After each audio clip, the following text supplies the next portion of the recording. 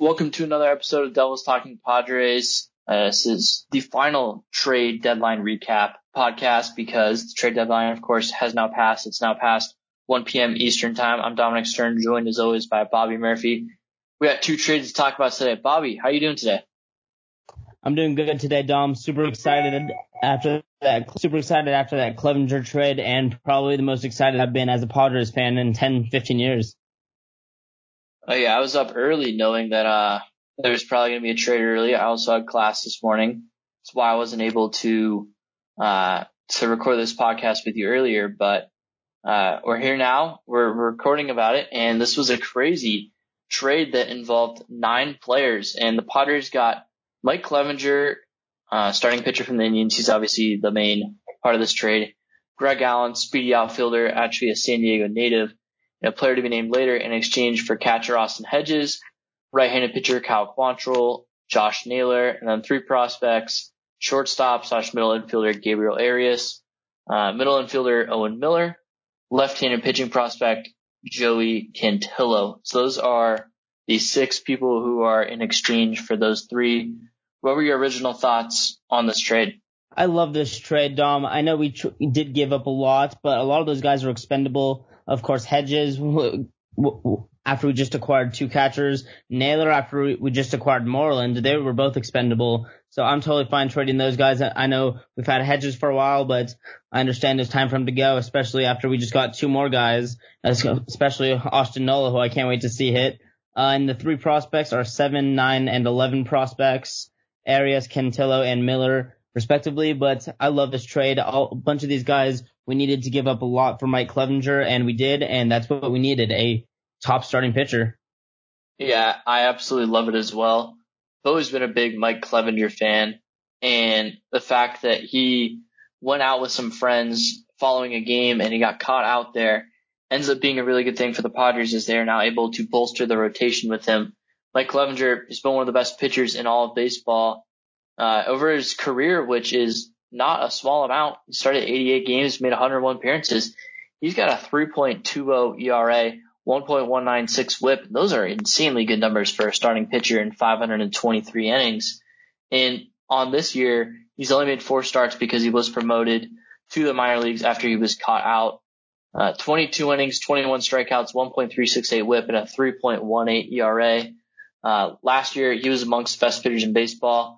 2.71 ERA in 126 innings. That's elite stuff from a pitcher. And those career numbers they're inflated from his 5.26 ERA in 2016 when he was a rookie. And Mike Clevenger is going to hit the free agent market until after the 2022 season. So the Padres are still getting him for 2 years after this shortened season. What are your thoughts on Mike Clevenger? Yeah, Dom, I can't wait to see Clevenger in the brown. He's been amazing, as you said, his whole career. Since 2017, pretty much his first full season as an Indian in the majors, he had a 3.11 ERA, and this year, as you said, 3.18 ERA, and with the great numbers, great strikeout numbers, and his ERA and whips have been very good his whole career, and he should be the ace of our pitching staff. Definitely wipeout slider. Really good fastball and curveball to go along with it. He's just an elite starting pitcher. Other player acquired in the deal, Greg Allen, young outfielder. He's nothing special.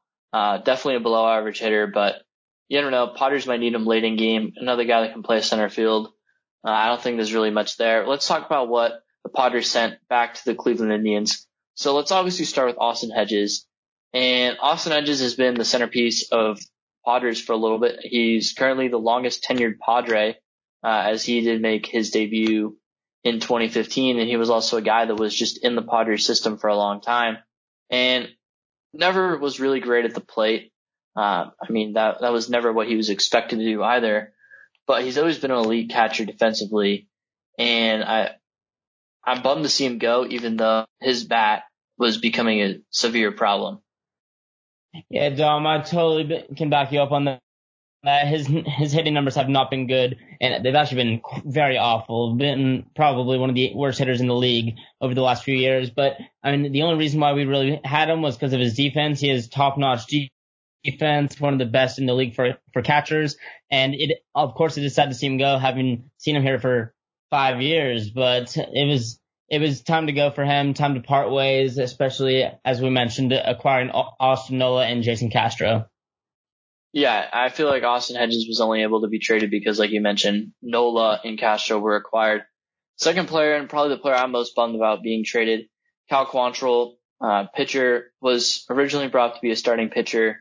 He's ended up pitching a lot out of the bullpen this year, and he's been really good. 17 innings, 2.6 ERA, and 1.327 WHIP, 18 strikeouts. He's found himself in a lot of jams, but he's finding ways out of them, and he's proven that he's actually he's probably going to be a capable pitcher at some point in the major leagues. Are you happy that we moved off from Quantrill, or do you see this as just taking advantage of his value? I wouldn't say I'm happy because he's been one of our best guys. Obviously, he was the kind of long reliever or spot starter, but he was also great out of the bullpen this year. This year, as you mentioned, his numbers have been very good this year, 2.6 ERA. And he was one of the guys in that bullpen and, again, spot starter who was pretty solid for the whole year. Not many guys in our bullpen have been great besides Pomerantz. Of course, they've been pretty inconsistent. So it does suck to see Quantrill go, but as we both know, you're going to have to give up a lot to get a top-notch starting pitcher. Yep. And the final major leaguer that was acquired in this deal was Josh Naylor, left-handed slugger.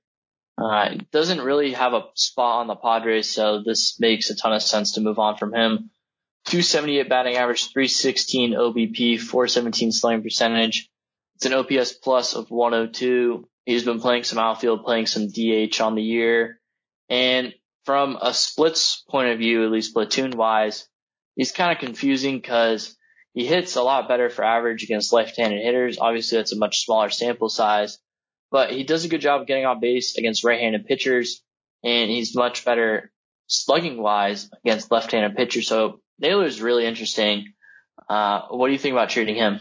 Yeah, I mean, Naylor, first of all, I just want to say his home run in his last at bat as a Padre, that was an absolute bomb, and I will miss seeing his hat fall off every single time he makes a play, but again, acquiring Mitch Moreland, he was, as I said, expendable, so I'm not really surprised that we traded him, and as you said, we don't really have a spot for him. He was playing pretty solid this year, kind of cooled off in the last week besides that home run, but still, he's a good player to have on the bench, and I'm glad to see him teaming up with Franmil Reyes again. His brother is also a part of the Indians farm system. And so the last three prospects that were sent over in this trade were Joey Cantillo, Owen Miller, and Gabriel Arias. And these three guys, they all had a ton of promise. We're all kind of blocked. Arias at shortstop, third base. You've obviously got Fernando Tatis Jr. and Manny Machado there. Owen Miller at second base. The emergence of Jake Cronenworth really blocked that spot this year. And then Joey Cantillo, you got a pretty solid starting pitching staff right now, and you got a ton of guys that are deemed to be in front of them with obviously Mackenzie Gore, Luis Patino, and even Ryan Weathers. What do you think about moving on from these three prospects? Yeah, I was totally fine with it. As I said earlier, our number 7, 9, and 11 prospects. So the thing I'm happy about, we didn't trade any of our top 4 prospects in this trade, and that was the big thing that are making Padres fans happy about this. And of course, as you mentioned, Arias and Miller are both blocked in the infield. All 4 guys in our infield are pretty much, I don't want to say, not stuck there, but they have that spot. And for the next 5+ years, a bunch of those guys, or all of those guys, I'll have a lot of team control for the future. So the one I'm most sad about, I'd say, is Cantillo. He was amazing last year in Fort Wayne, and he's a young pitcher, and he's going to be great in the future. None of these 3 guys, I don't think, will be a star like, of course, Tatis, but no one will be up to his level. But I could see any of these 3 guys being great contributors, especially Cantillo. But in acquiring Clevenger, we were going to have to give a starting pitcher, and Quantrill and Cantillo are those 2 guys that we parted ways with. Definitely. I look at this trade, I see Gabriel Arias is a potential replacement for Francisco Lindor. Lindor, a free agent following next season. Cleveland's shown that they kind of want to move on from Lindor, or if they get the right deal to move on from him. So if they do that, Arias is a possible replacement for him. Killed it in single A last year, and that was with the bat. Everyone knows that he's an insane fielder, He's been touted as a better fielder than Fernando Tatis Jr. And we all know as Padres fan, that's saying a lot.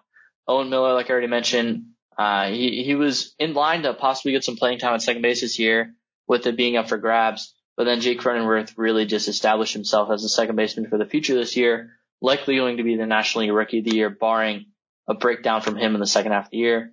Then Cantillo, like you mentioned, he was really good in low A ball last year. He's got a really good mindset. It seems like he's really determined to prove a lot of people wrong, given that he was a late round draft pick. It's obviously frustrating to see him go, but Padres got a really good starting pitcher to help them possibly win a championship. And that's what you want as a Padres fan. Zero complaints for me on this trade. Traded a lot of expendable guys, like you said. I think that's a perfect word. You obviously would have liked to keep these guys, but when the deal was right, it made sense to move on from them. So let's talk about this other trade.